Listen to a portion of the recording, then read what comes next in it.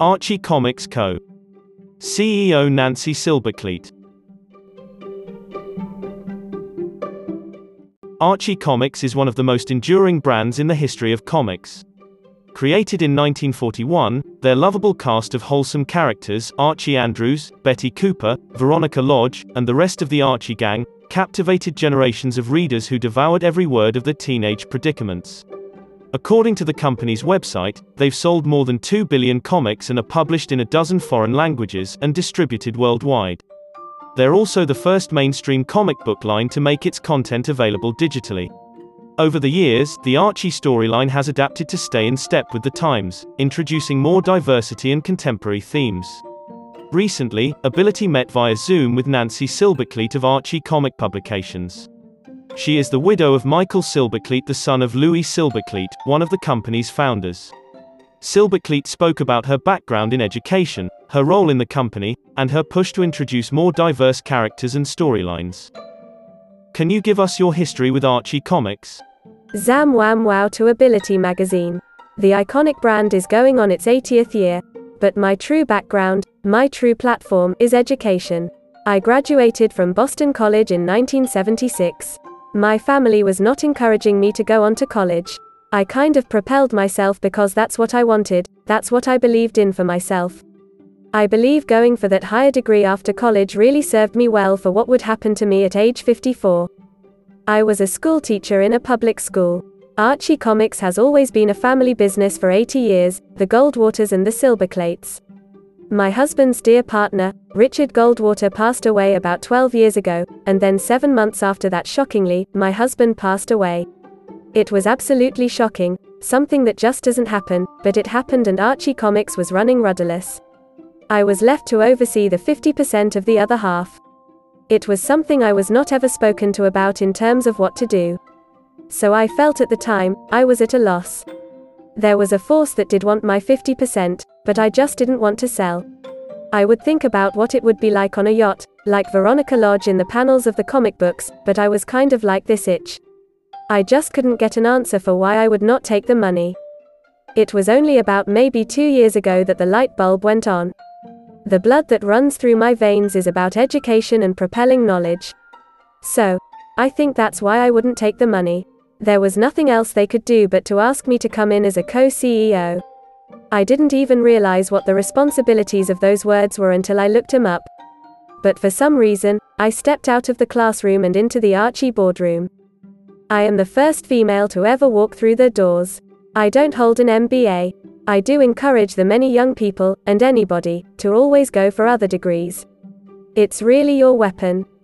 I feel very qualified in business because, as I said, I was kind of scared holding on to Betty Cooper for dear life, but as I look back, I was overqualified for the job because my job as a teacher is to get information into individual minds. And what better platform is Ability magazine to know that there are so many different minds out there? So think about the job a teacher has in the classroom. At that moment, I was the art teacher. I saw 300 students during the week. So it was my job to be skilled in communicating information to individual minds in a way they could grasp what I was pitching.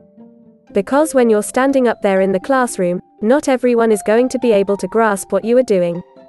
I've had children who were blind, who were deaf. You have to be very resourceful.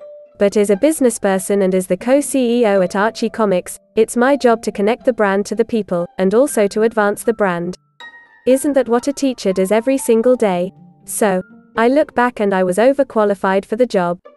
That's my background. When I came in, there have been some stories that I carried with me from the classroom into publishing, and one was Scarlet.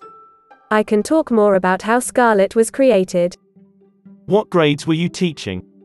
I taught kindergarten through 12th during my entire teaching career, but the bulk of it was K to 5, and then we went to K to 4. But I have taught high school and middle school. And now as a CEO, I get the opportunity to go to many universities around our globe and speak to them, and also speak to business classes. What are the demographics for Archie? It's global, ageless, and genderless. It's for everyone. Archie Comics started out in 1941 with the idea that the company wanted to get something out there in comic book format for the 8-year-old girl. Because the comic book industry was very male-dominated and there was nothing there for that young girl. So the company came up with the concept of having that all-American boy who's behind me, who can't decide between two young ladies who are very different. You have Veronica Lodge, who I said has the Reed CIA in her. She has a lot of confidence, intelligence, and allure. And then you have Betty Cooper, who can do everything. She's very skilled in baking a cake, being attuned to kindness, and being there for others. So two very different people. That was the platform. And Archie Comics has a formula, which I'll get to in a minute. But it ended up, when Archie Comics was launched, it appealed to everyone. The targeted person was the 8-year-old girl, but it morphed to include people who were finding maybe isolation, loneliness. They would carry these comic books in their pockets. There were always those young themes that reflected who they were. They had a bond. We have lots of fans who subscribe to Archie Comics today who are reaching their 80s. So from the 8-year-old to the 80s, wherever I go I don't know who to say is more popular. When I landed in India, I was like a superstar. When I go to the Philippines, I'm a superstar. Canada, a superstar. Burbank, California, a superstar. Archie is everywhere, and it's known by such a diverse group of people. Since we were talking about disabilities, I've met so many Archie fans who are deaf. Also, I happen to have one of my stories in Braille. I wish I could do all our stories in Braille, but I was meeting people who were blind who were huge fans. David Patterson, who was the governor of New York at one time, he was a huge fan. I said, "Hey David, how did you read?" Because he has some sight, but it's very difficult. His parents would buy those books and a friend of his would read them to him on the beach. Isn't that heartwarming? He always looked forward to that time. And he knows our characters very well.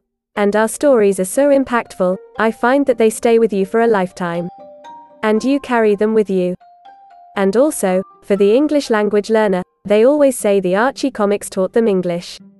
They also taught them slang. They didn't know what the word jalopy was, and they were curious. I never met my father-in-law Louis Silbercleat, I never met John Goldwater Sr., and I'd love to have them here at the table with us to thank them, because they gave not just to the US but they gave the globe a treasure of literacy.